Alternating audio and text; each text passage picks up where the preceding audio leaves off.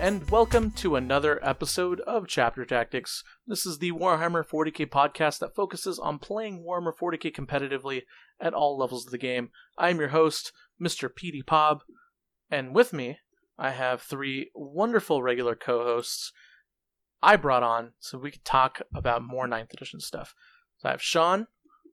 Lou? Brandon. I'm back. And Peter the Falcon. Caca. Oh, that sounds like someone who didn't get invited to a 4 a.m. Vermintide stream. Those dicks. I was invited, but at 4 a.m. Anyway. Quick plug for Honest Wargamer Rob and Val.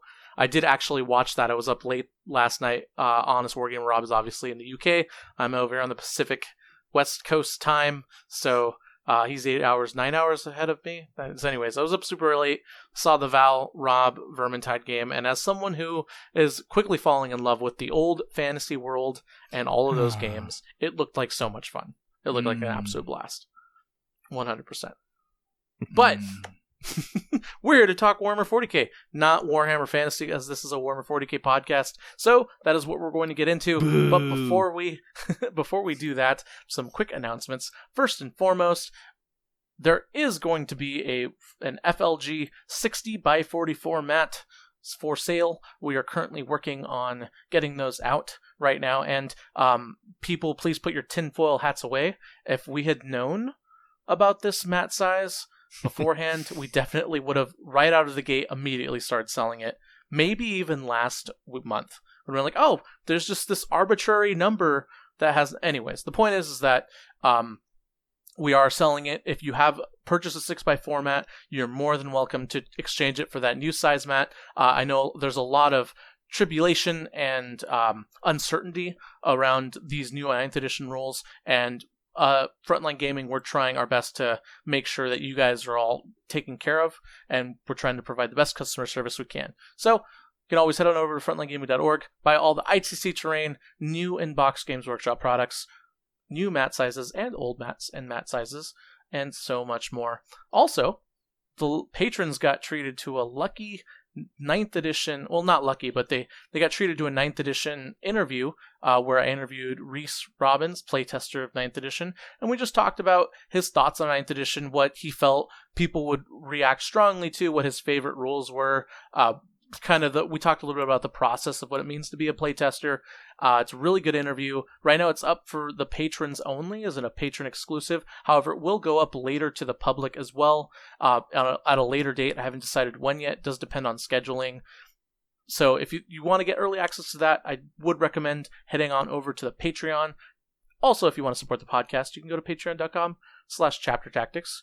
Patrons get cool prizes and exclusive content, and a community where we all chat on Discord and Facebook and stuff, except not me. I am Discord illiterate, is what it is. Anyways, if you're interested in that, head on over to that. And then finally, go to the Frontline Gaming Network, listen to all the podcasts. There's a lot of good stuff. We're excited to talk about 9th edition, and we're going to bring you everything. We're going to bring 40k Chat Center, maybe, if Val feels like it. We're going to talk 9th edition. Reese and Frankie are going to take over Signals and talk about all the new 9th edition news. And Nick Nadavati at The Art of War and John Damaris have all the cool 9th edition tactics to make you a better player. Maybe 8th edition wasn't your edition to shine, and 9th edition maybe is. We'll see. All right. That's pretty much it. Today's topic. We're going to talk about, if you already read it, you already know what we're talking about. We're talking about what units and factions are going to be winners and losers based off of the new 9th edition rules that we've already seen happen. So if you haven't already, check out last week's episode. It was really good. We gave a great rundown of what we know about 9th edition so far, and also how we think it'll impact the game as a whole and the player base as a whole. This episode, we're going to kind of dive into the nitty gritty. So we brought on Brandon Grant, Mr. ITC Champion Extraordinaire. Brought Sean on, Mr. Eldar Salt Master. For you Eldar players, he's definitely the Eldar player guy to talk to and to complain about how flyers aren't actually that strong. They are. Are and they then, next edition, though? We Not already like know they're this. going to be changing We'll a see. lot. That's what we're going to talk about. And then Yeah, finally, yeah. we've got Peter the Falcon, the guy who knows all the stats. So, but for 8th edition. So I'm not sure why we had Peter on. He's kind of funny sometimes. So, This guy. This guy. anyways. I'm surprised when you were pushing mats and all your other like store content, you didn't try to sell the 6x4s in like 5-pack bundles, because then if people want to play on the 5x like 3.8 or whatever we want to call it, I mean, you can make a 6th mat out of it. You're basically like, buy 5 get one free.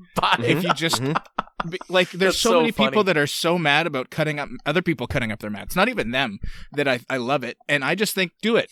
I think it's a good pitch. Get it to Reese. Buy 5 get one free, but you're just sending them 5 of your 6x4s because no one's going to buy them anymore. And then there you go. Problem solved, Pablo. Look at me. I'm a champ. Yeah, the 6x4 thing is an interesting topic. I'm curious to see where it heads, right? Because you've got two factions. You've got the people who are mad at other people for cutting their 6x4 mats, and the people who refuse to even acknowledge that there's a new mat size changing, and they're just going to keep playing on their 6x4s, and they're going to shout minimum. They're probably going to have minimum size Tattooed on their forehead. Tattooed on their forehead. Yeah. Something on like their, that. on their arm, on their knuckles, minimum. Yep. Yep. Right next I to like their Gilliman and Evrain heart-shaped tattoo. See, Yeah. that's a nice segue, Pablo, into what units and playstyles we expect will be improved by smaller boards. Yep. Thank you, Brandon. That was masterful. I think you've done this before. I used to be the guy that had to get us back on track, but Because my thing is, I like deep deployment zones with my army because I play very defensively with multiple layers of defenses that have to be peeled back before you get to the juicy vehicles in the back. But if my deployment zone is even 4 to 6 inches shallower than it was before, that gives a melee armies a leg up because I have less space to work with before they break through to my important stuff.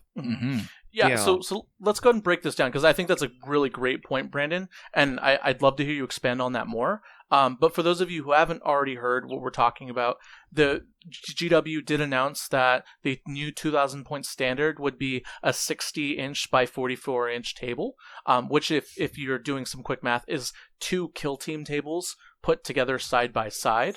Which 4. Is, hint. Oh, 4. Excuse me, 4. Yeah. 4 by 2 4 by 2 kill team tables. Yes.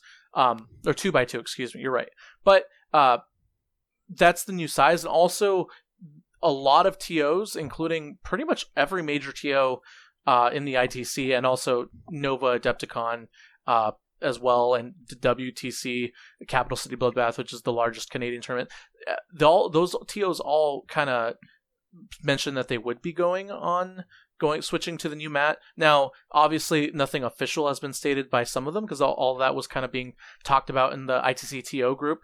But the general consensus I read into that was that major tournaments would be switching over to the new mat size. And that includes Frontline Gaming's major tournaments too, which as we do, a lot of people do copy what Frontline Gaming's tournaments do as well. So I would expect people to start playing on the new size, and also if you're doubtful, but you want to get better at 9th edition, I highly recommend that you play games on the new size, because it's going to dramatically change games. So that's my quick PSA. And now let's let Brandon, Sean, and Peter, the real experts, talk about how specifically that'll affect games. So let me give a very specific example that's relevant in 8th, maybe not in 9th, is Raven Guard. So if you are on pointy Dawn of War, as I'll call it, or just Dawn of War, where you're on long edges versus your opponent, you don't have a very deep deployment zone. Sometimes as narrow as 6 inches, usually around 12 inches. And if you're a Raven Guard player, you can move much more than 12 inches into an enemy deployment zone turn 1 with several units through infiltration shenanigans. So the deeper that you have of a deployment zone to deploy in, the safer your units at the very back can be. And really the only way that you can block a Raven Guard player on a short deployment zone from getting to your really important models is with not important models that you have to place in the way. which they will then immediately destroy with shooting if you're just leaving them out in the open. So it's a very, very difficult matchup to go second into on those deployment maps because you cannot put your units far enough away from the front line for them to be safe turn one. So with this new, even fewer inches, I guess it's 2 fewer inches deeper per side for Dawn of War, that is even less breathing room.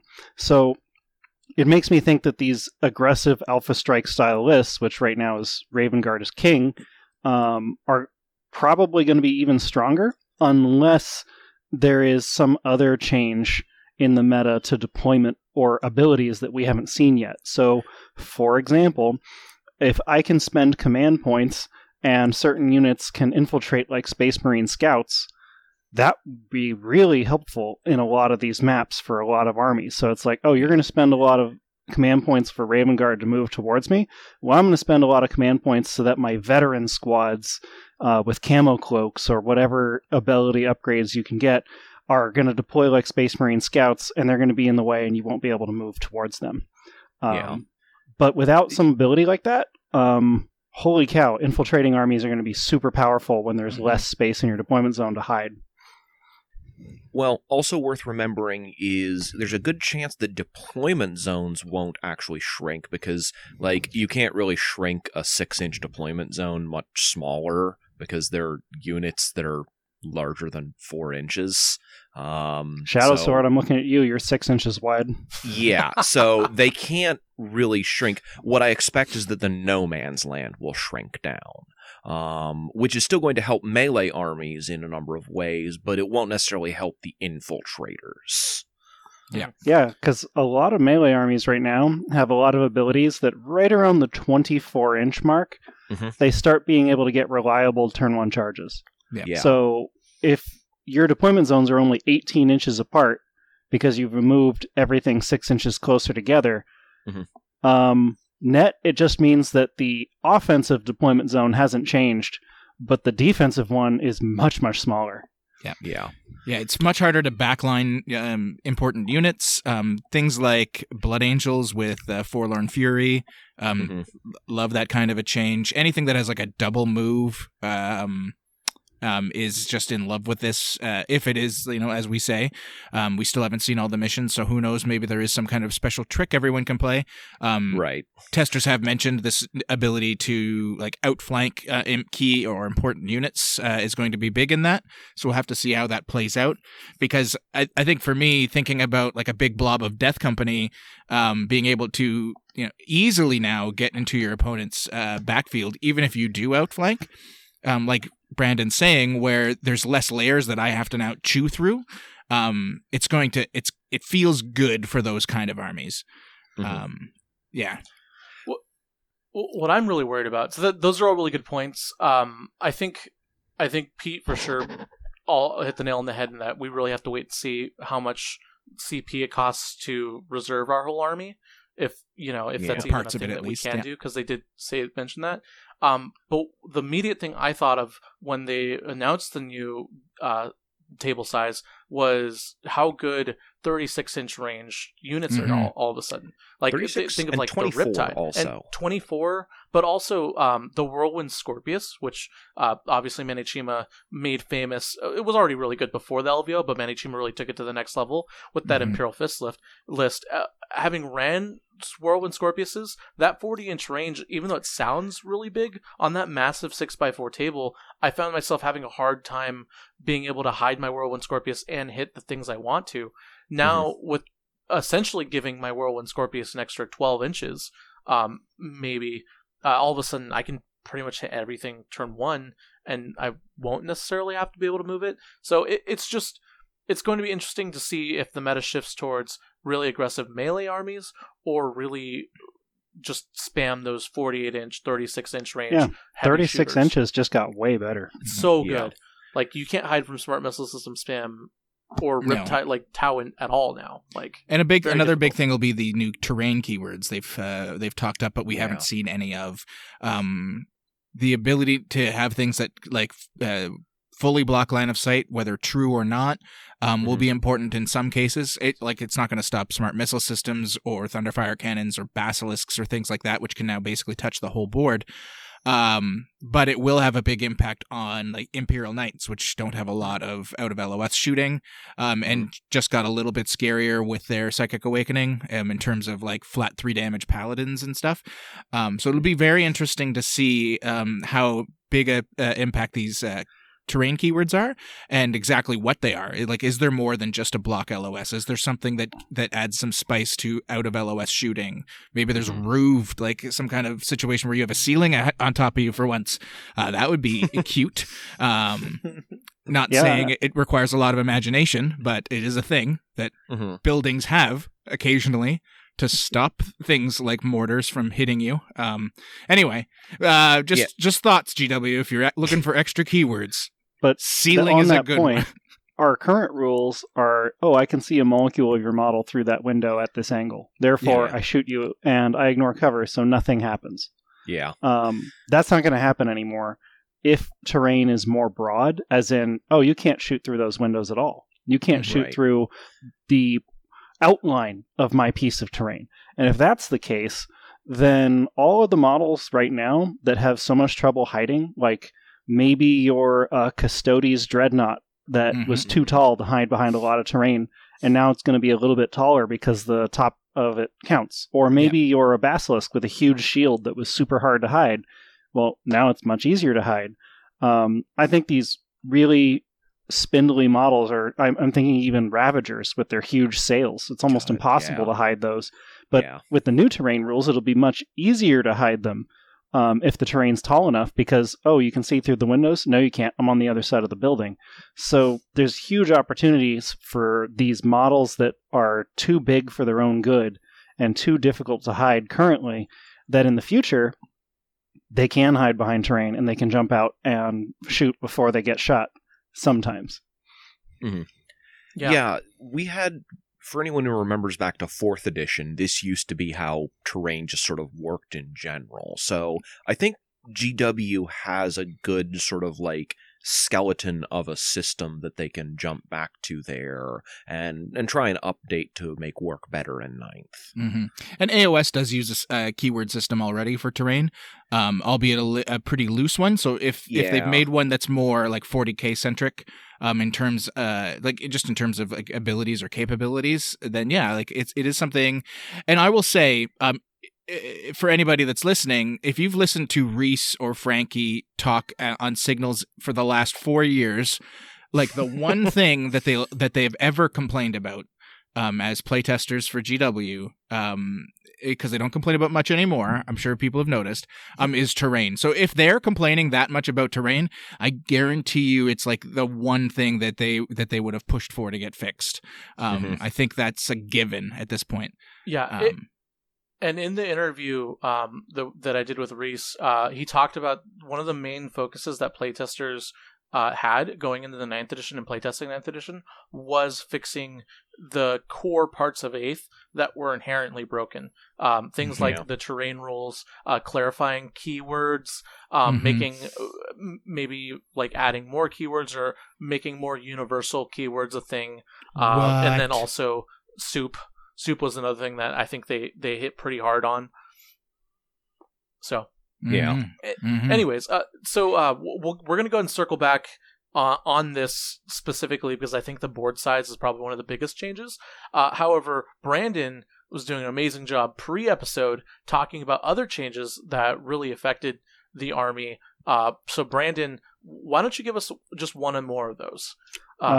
So for my army, I really like hordes of infantry. It's always been my playstyle in 40k. And there's changes coming up that are confirmed that certain weapons will either hit more often or hit the maximum number of times against units that are large. We don't know what that means specifically, but I'm guessing that if you're a unit of 30 boys, every weapon that has the blast keyword now is just going to shoot the maximum number of times.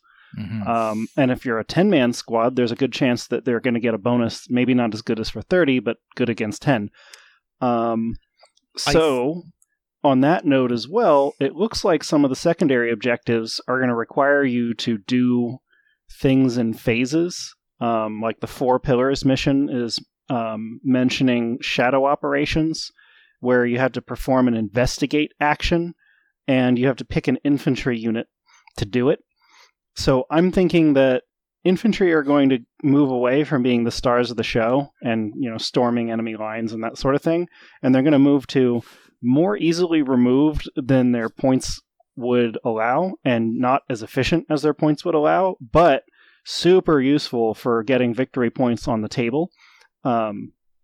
So, I don't know. You're not going to see armies with 80 plus guardsmen as much anymore, but those 30 to 50 guardsmen you'll see in the guard army are going to be super useful for scoring points, and not much else, because they're just, if they try and bum rush the enemy's like, okay, so all these weapons I paid for are super effective against that, and they're going to go away.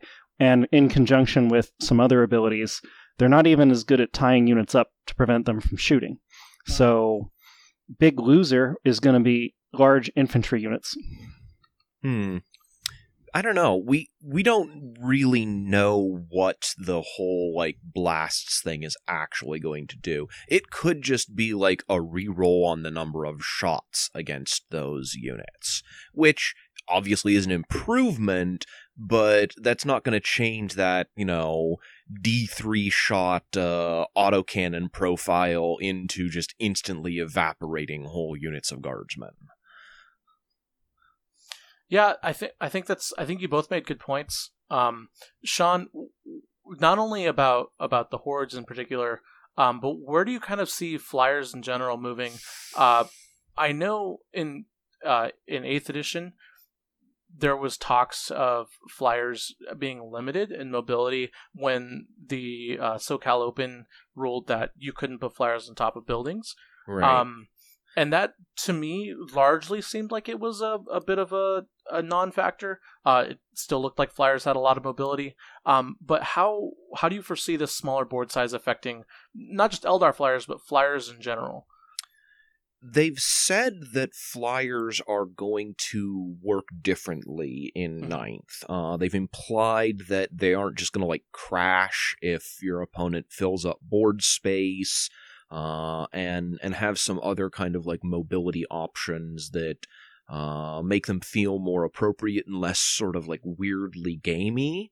I think that's good. Flyers have really struggled in the game to find a role that both feels appropriate to what they should be doing while also still being useful in the game. I don't think the smaller board size is going to hurt them much. So it's really going to depend on what the rules allow for them in terms of movement options and that sort of thing. Whether all flyers are still going to have to do the 90 degrees and straight thing, or whether, if they can fly off the board like they used to be able to in 7th edition and then return at a different point. Well, that is something they said that they will be getting, is they'll at least be able to fly off the board and come back. They didn't say how they come back. Right, and that's what the question is, what does that mean for them when they do that? But I think, broadly speaking, the changes will be useful to flyers. And we know what GW wants to push is the ability to include some flyers in a list, but not necessarily make the list of 6 or 9 flyers, which is honestly not all that interactive or fun for people. No. So I understand them wanting to push away from that. Yeah. It does take away from your immersion when you're using flyers to move block. Yes. And I don't think anyone is great example. Yeah, I don't think anyone's going to be real sad to see that go away. Yeah, move blocking 30 boys from getting to your army with 3 flyers. Super effective, not very fluffy. Nope, and it just looks really weird on the table and is annoying in a lot of ways. Also, the other thing that will change the way flyers play a lot is the inability to stack more than -1 to hit. Because -1 to hit flyers were good, but not wild. It's when you had those -2s and 3s in armies like Eldar, Dark Angels, or even Space Marines. That was when they got really out of control and just oh yeah, you just can't hit me. I'm untouchable by your army. That was a problem. So again, moving that away, I think will give them more freedom in designing flyers. Yeah, it'll be interesting to see where they go with that. I know they addressed flyers in particular, and that they wanted to change the way they played, so we can't be 100% accurate in predicting how flyers go. You did mention battlefield rules, Sean, in the sense that GW wanted to make it so that people could take flyers in particular. But I kind of want to focus on another aspect of battlefield rules that actually didn't dawn on me until I talked to Reese in the interview, and that's what's going to be the state of troop choices in the new edition. So, like, the way they explained it to me and the way I understand it is you have one kind of core detachment, and that detachment gives you your full command points. So you could have a basic detachment that gives you your full command points, and then you have to pay for detachments to add them into your army to, like, soup or whatever, which anything. kind of actually lowers the value of troops, right? Because you don't need to bring as many troops now to maximize your command points, which is what we saw a lot of people doing. Yeah, you're not going to see people spamming troop choices to get maximum command points. But if any other editions are any indication, I think they're going to try to provide additional value for troop choices in scoring or secondary missions or stuff like that. So I think troop choices are going to remain very valuable to a lot of armies. Yeah. I mean, right now you can see it in a lot of lists where a basic guardsman is 4 points, and a guardsman veteran is only 5 points for an increase in weapon ballistic skill, way more access to options. So if you could, you'd want to take the veterans all the time, but no one does because the troop slot is so important.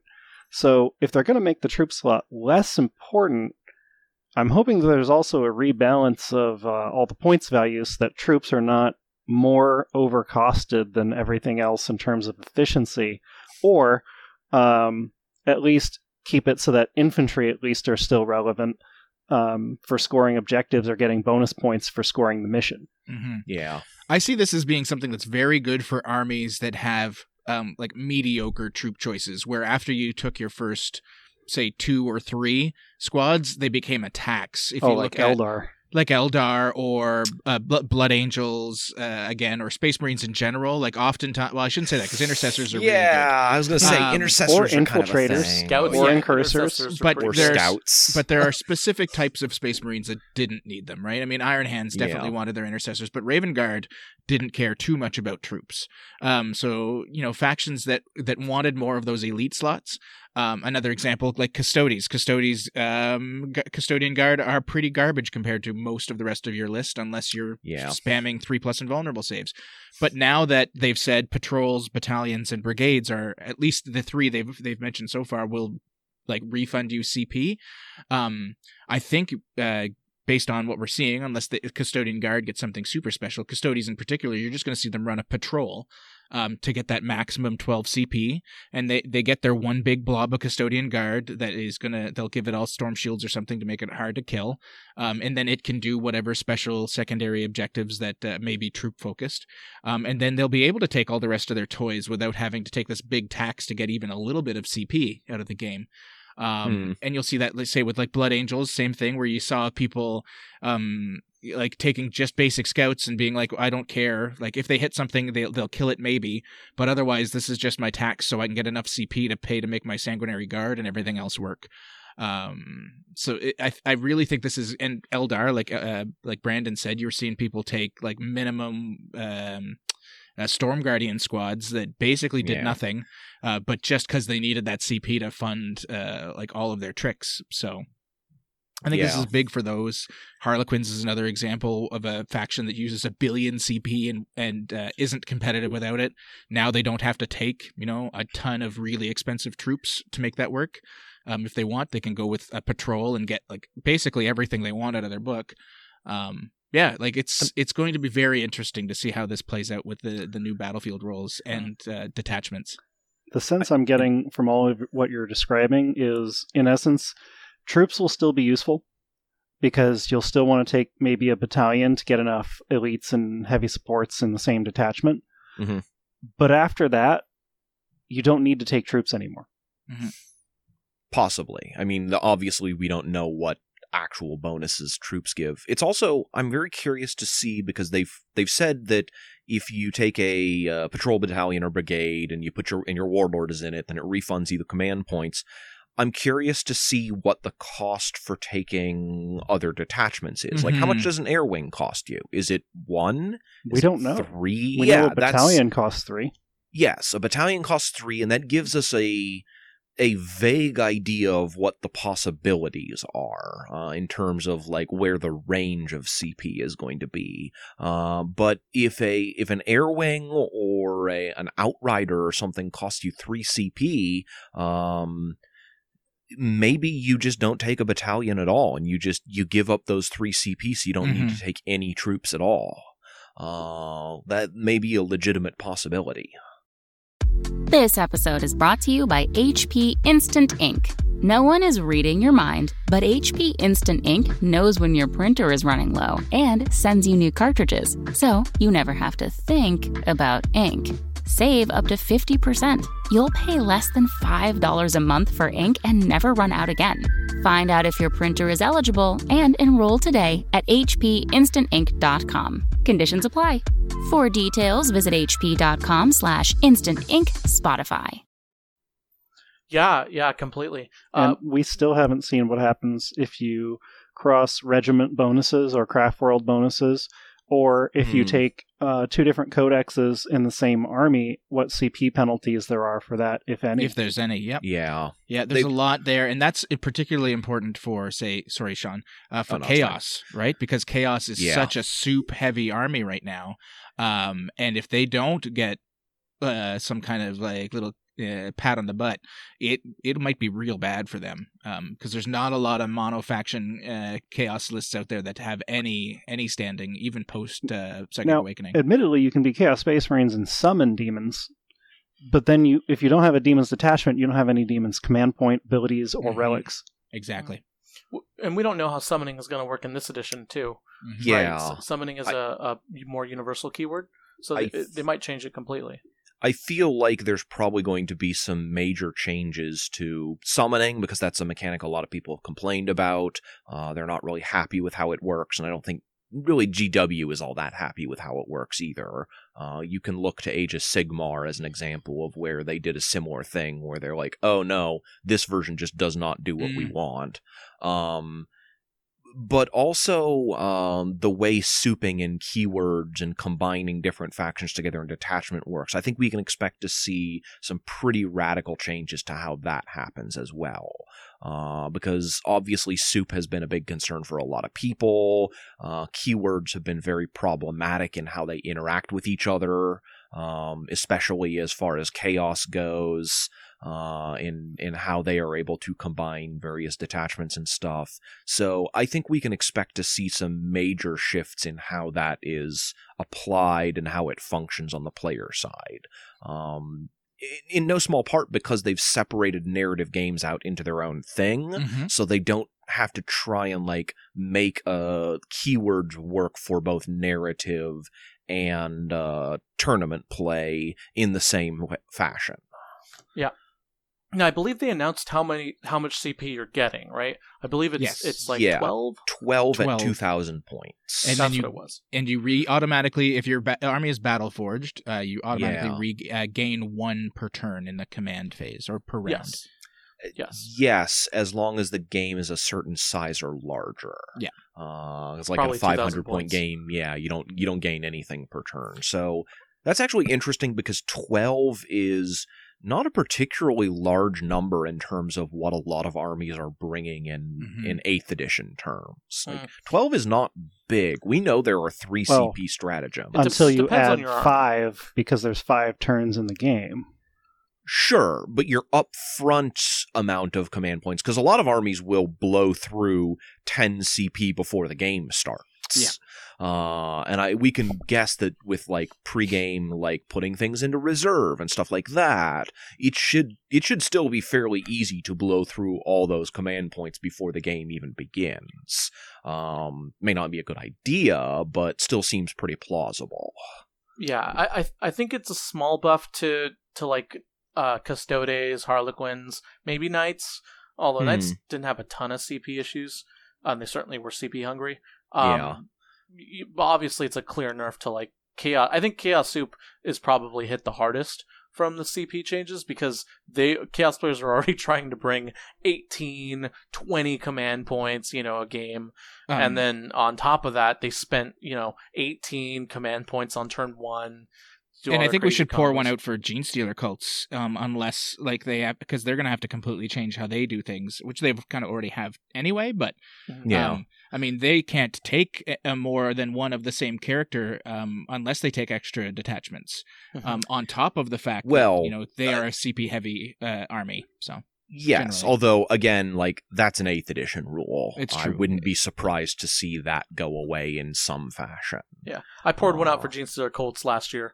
Yeah, well, right about when that aberrant nerf hit them. Yeah, Space Marines came out and bad time.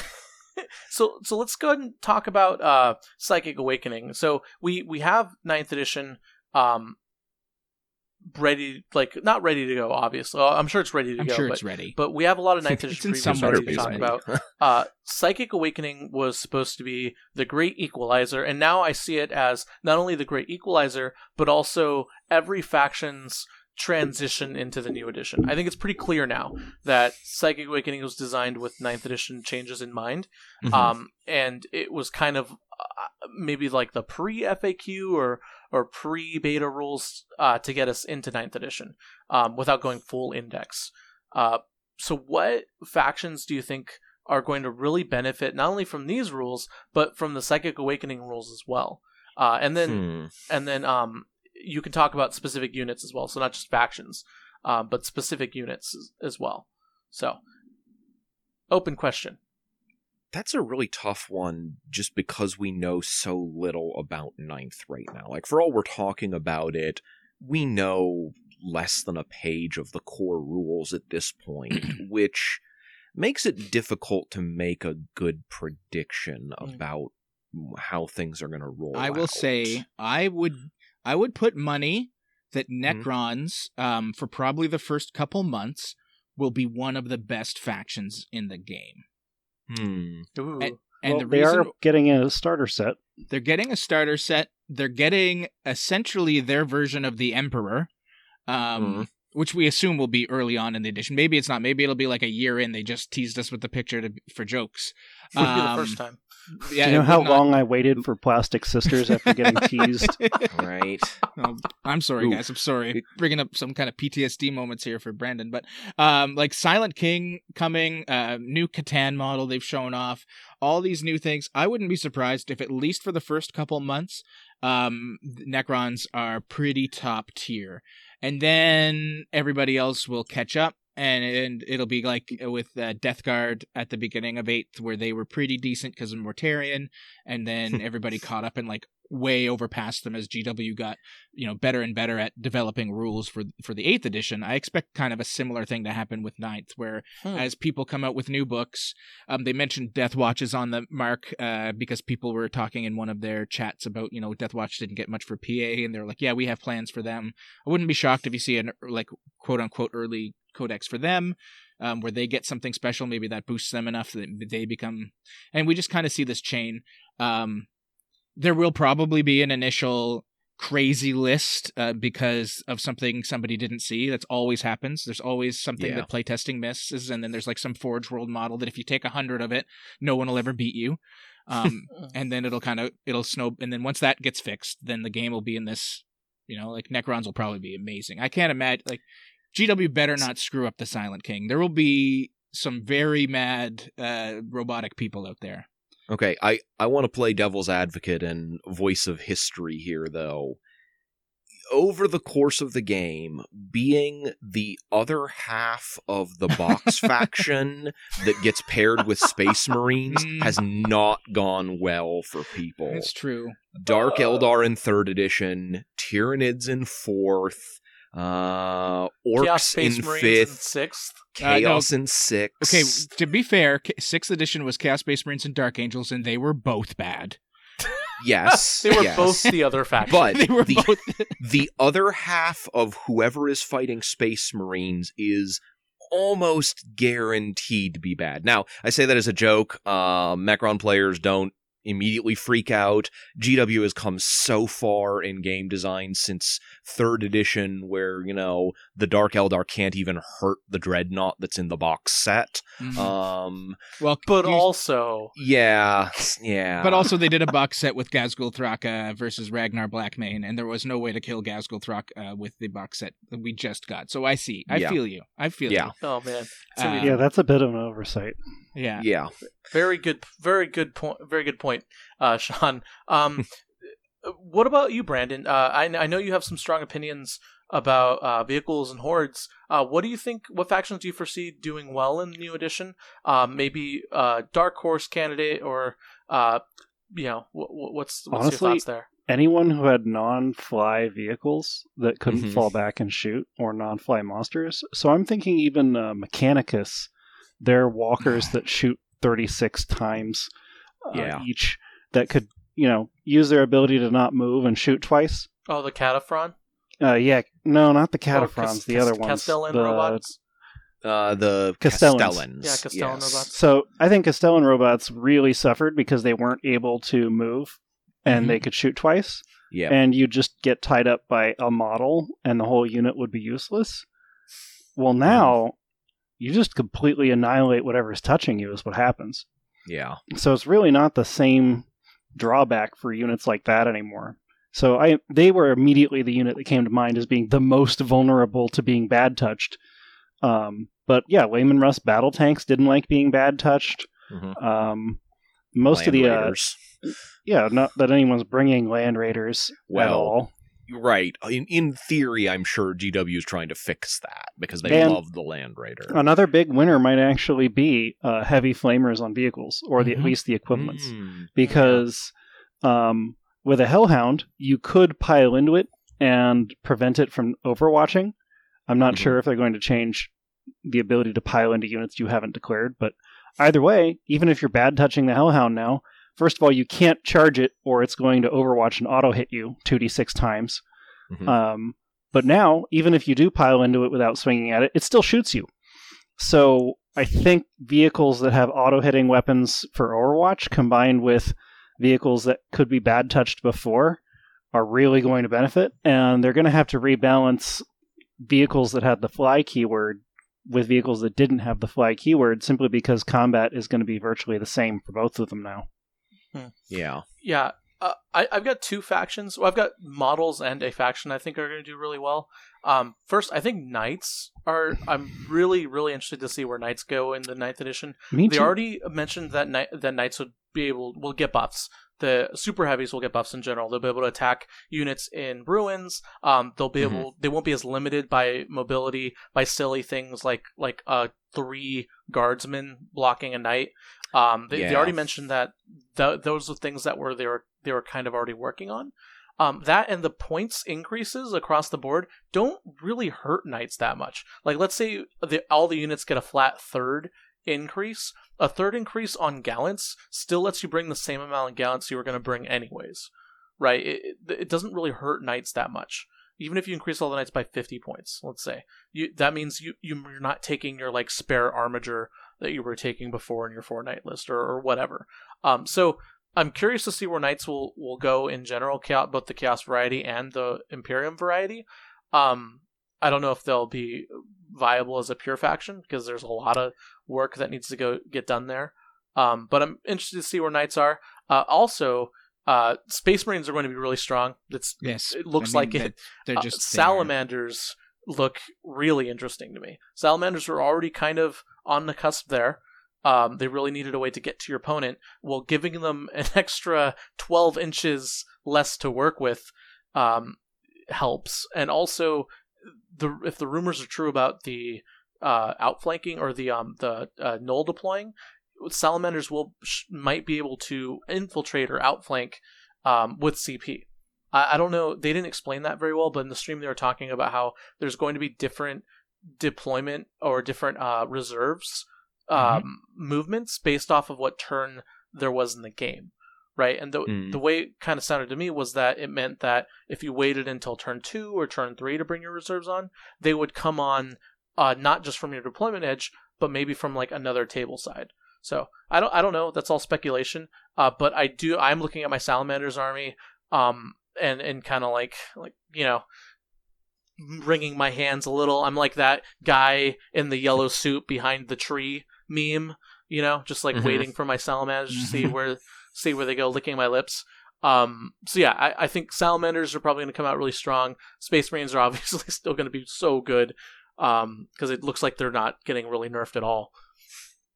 Yeah, Knights had actually gotten my attention as well, in part because of some of the things they've announced that hopefully will take away some of the like weird gamey, like, oop, I'm hiding 2 inches inside this ruin, that means your gigantic 70-story death machine can't touch me.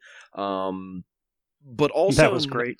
Yeah, Knights tend to do well early in an edition just by bringing a very skewed army that people are not really sure how to deal with yet. So definitely like be on the lookout for some guy who just sort of like brings 4 knights and walks all over stuff. And then, 3 months into the edition we'll be like, oh yeah, 4 knights is a terrible list. Like all you have to do is take this maneuver secondary and move over to here, and then you basically auto win against him. Yeah, you play peekaboo. But people won't know that early on. Yeah, it's going to be interesting. And that's unless you all want to have anything to add to that, that's actually something we didn't really talk about, was the mission design. The missions will widely determine who's good and who isn't good. It's true. And we don't know a whole lot about the missions. No, we've seen one for the big and one for the small, right? And that's it? Yeah. Yes. Plus, we've seen a sampling of what the secondary objectives look like. Which it's very clear where they took their design cues there. And that's not a bad thing. It's good that GW is sort of like looking to the best of the community and taking what works. It does make me curious, and I'm not sure whether Pablo can really say anything here, whether ITC will abandon its own mission design or whether it'll just go with what GW has. Oh, I can believe they've answer already that. That's said that. easy. Okay. Yeah. Oh, really? Okay, I didn't. Yeah, they already answered on Signals. Yeah, so for those of Okay. you who don't know, Frontline Gaming is going to be switching completely over to GW. There's the ITC cool. Champions missions are still probably going to be a thing, along with like the Renegade open missions if they decide to make a 9th edition missions, or like the ITC will and always forever will have multiple mission sets for TOs to choose from. That's always kind of been the thing. Right. But I already know that we're switching to the new tables, and they all the major tournament organizers seem pretty clear in their intent to switch over to this universal format. Yeah, I'm talking like FAQs, like there probably won't be any house rules, even though last year there weren't actually house rules, only house for the ITC. There were house rules for Frontline Gaming events, but not for the ITC. But I'm thinking like even less house rule, quote unquote, things, because the terrain seems to be hopefully getting fixed. Right. Like the missions are probably going to be all the same missions across the board. The maps as well, the deployment size. I imagine eventually all the major tournaments are going to switch to those, or all the tournaments, period. So well, Jason Lippert has on the record said, like in the Midwest forums and whatever, that Adepticon will be using the new mission format, at least for singles. They're not going to use the new missions for their team tournament because they always do their own thing for that. But for the Adepticon singles championship, it will be the new missions, and it will be using the new mat sizes.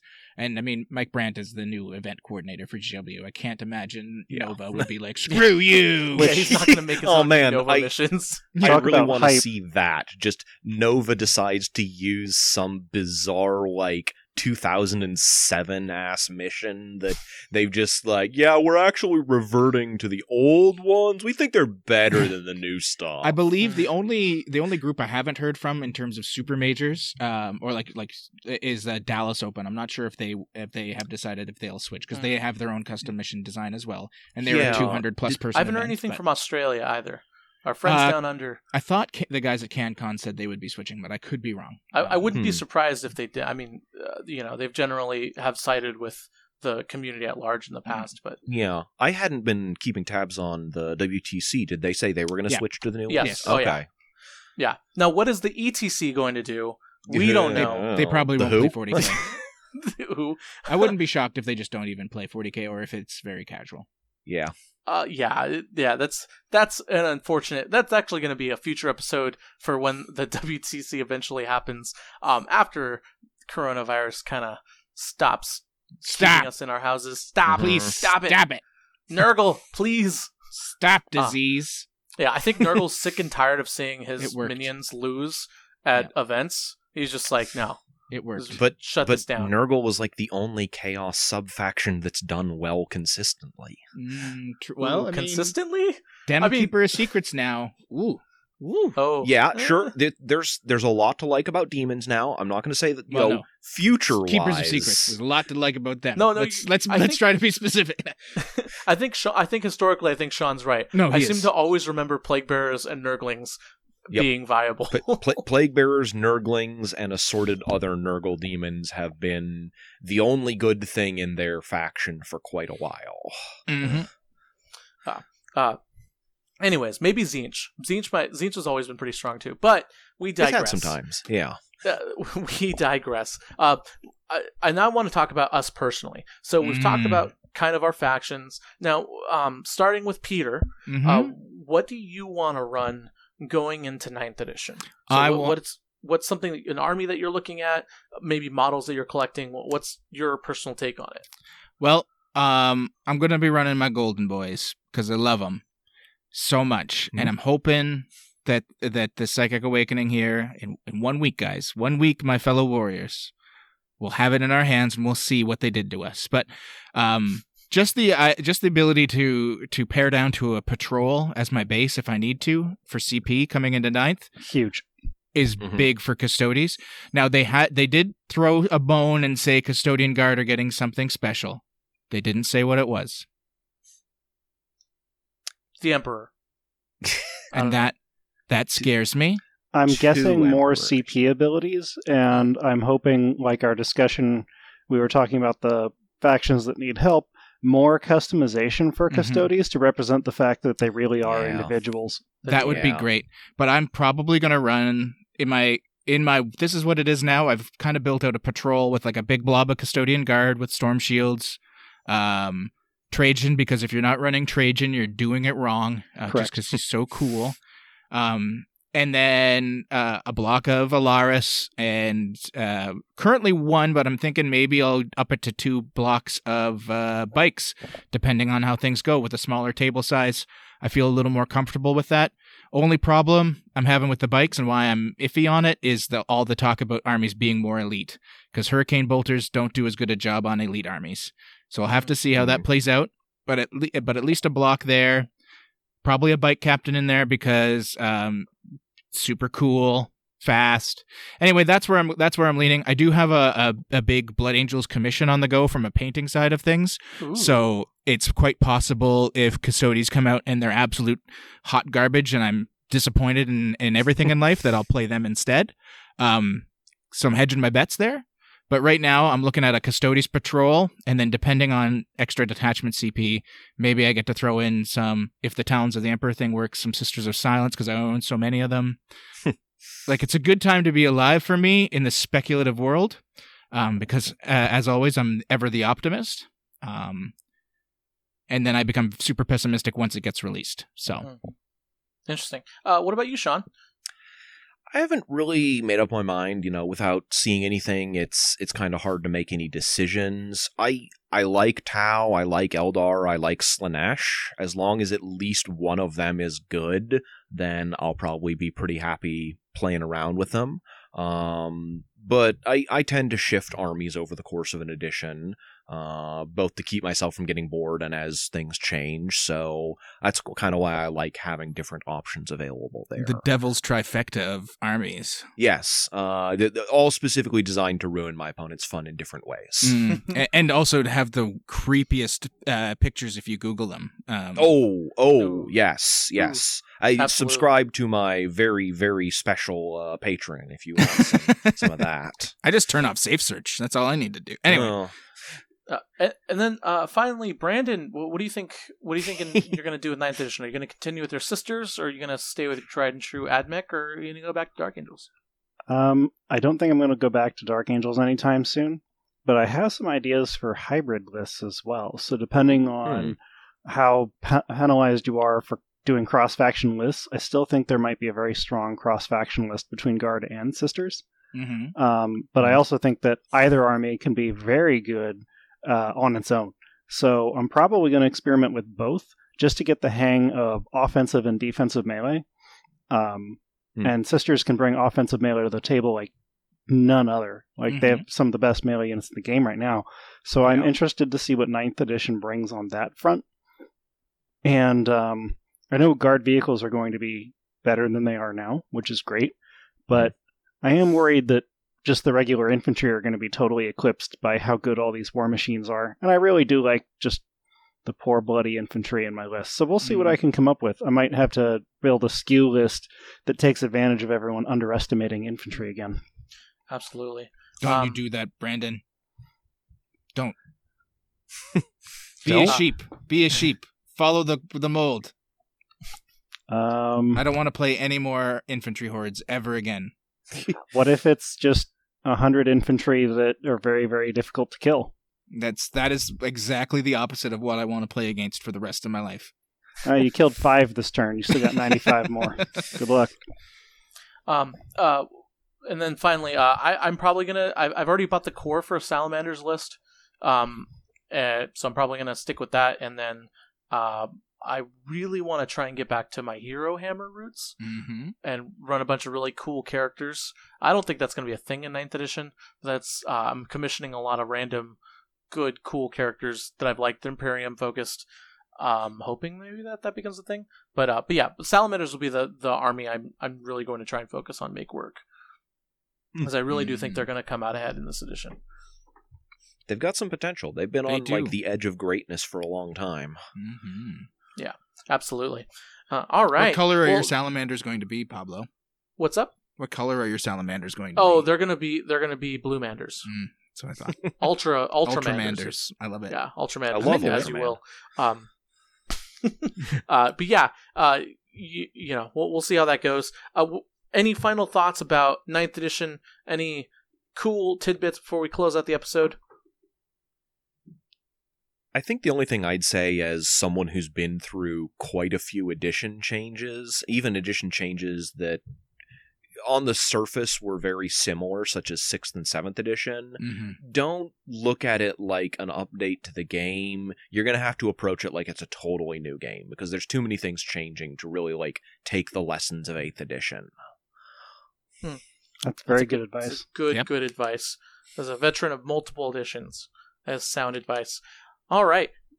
Don't forget to head on over to patreon.com/chaptertactics if you want to listen to that recent review. I think it is a great supplement to this episode. Or if you're listening to this episode in the future, go on over to frontlinegaming.org or the Frontline Gaming Network and check out that recent review when it finally does come out. Also, go to frontlinegaming.org, buy stuff, keep an eye out for GW items selling out of stock like crazy. Don't be a sucker and buy Grey Knight Terminators for $20 a model on eBay. And Brandon, Peter, and Sean, where can they find you all?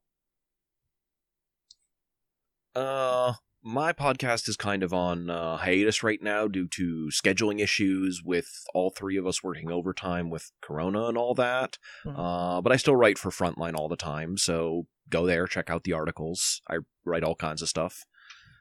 He does. Often.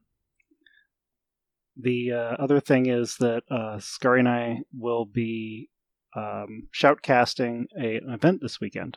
The Branson Open. And I'm sure Pablo will be including a link to the Twitch channel at the end of this video. So if you're bored and you want some of the last competitive 8th edition before the new edition lands, tune in, see us in action. Yeah, and that'll be on the Iron Halo TV. That's put on by Jason Horn, who does a phenomenal job streaming those events and putting them on Twitch for people to see. He usually brings on a variety of guests to shoutcast for the tournament, and it should be a lot of fun. I'm going to be shoutcasting as well as Brandon and Scary, and probably other people as well, whoever Jason gets his hand on. But it'll be interesting to talk about 40K again in a competitive setting. It'll be very fun. Yeah. And then finally, Peter. You can find me these days sitting on my back porch in northern Alberta, contemplating, my existential existence. Generally. So, if you want to stop by, send me a DM. You can slide right in. Otherwise, I've been doing the Honest Wargamer every Tuesday morning at 5 a.m. Mountain Standard Time because I hate myself. And then occasionally Val and I will be doing chat center episodes until, actual tournament 40K starts up again in earnest.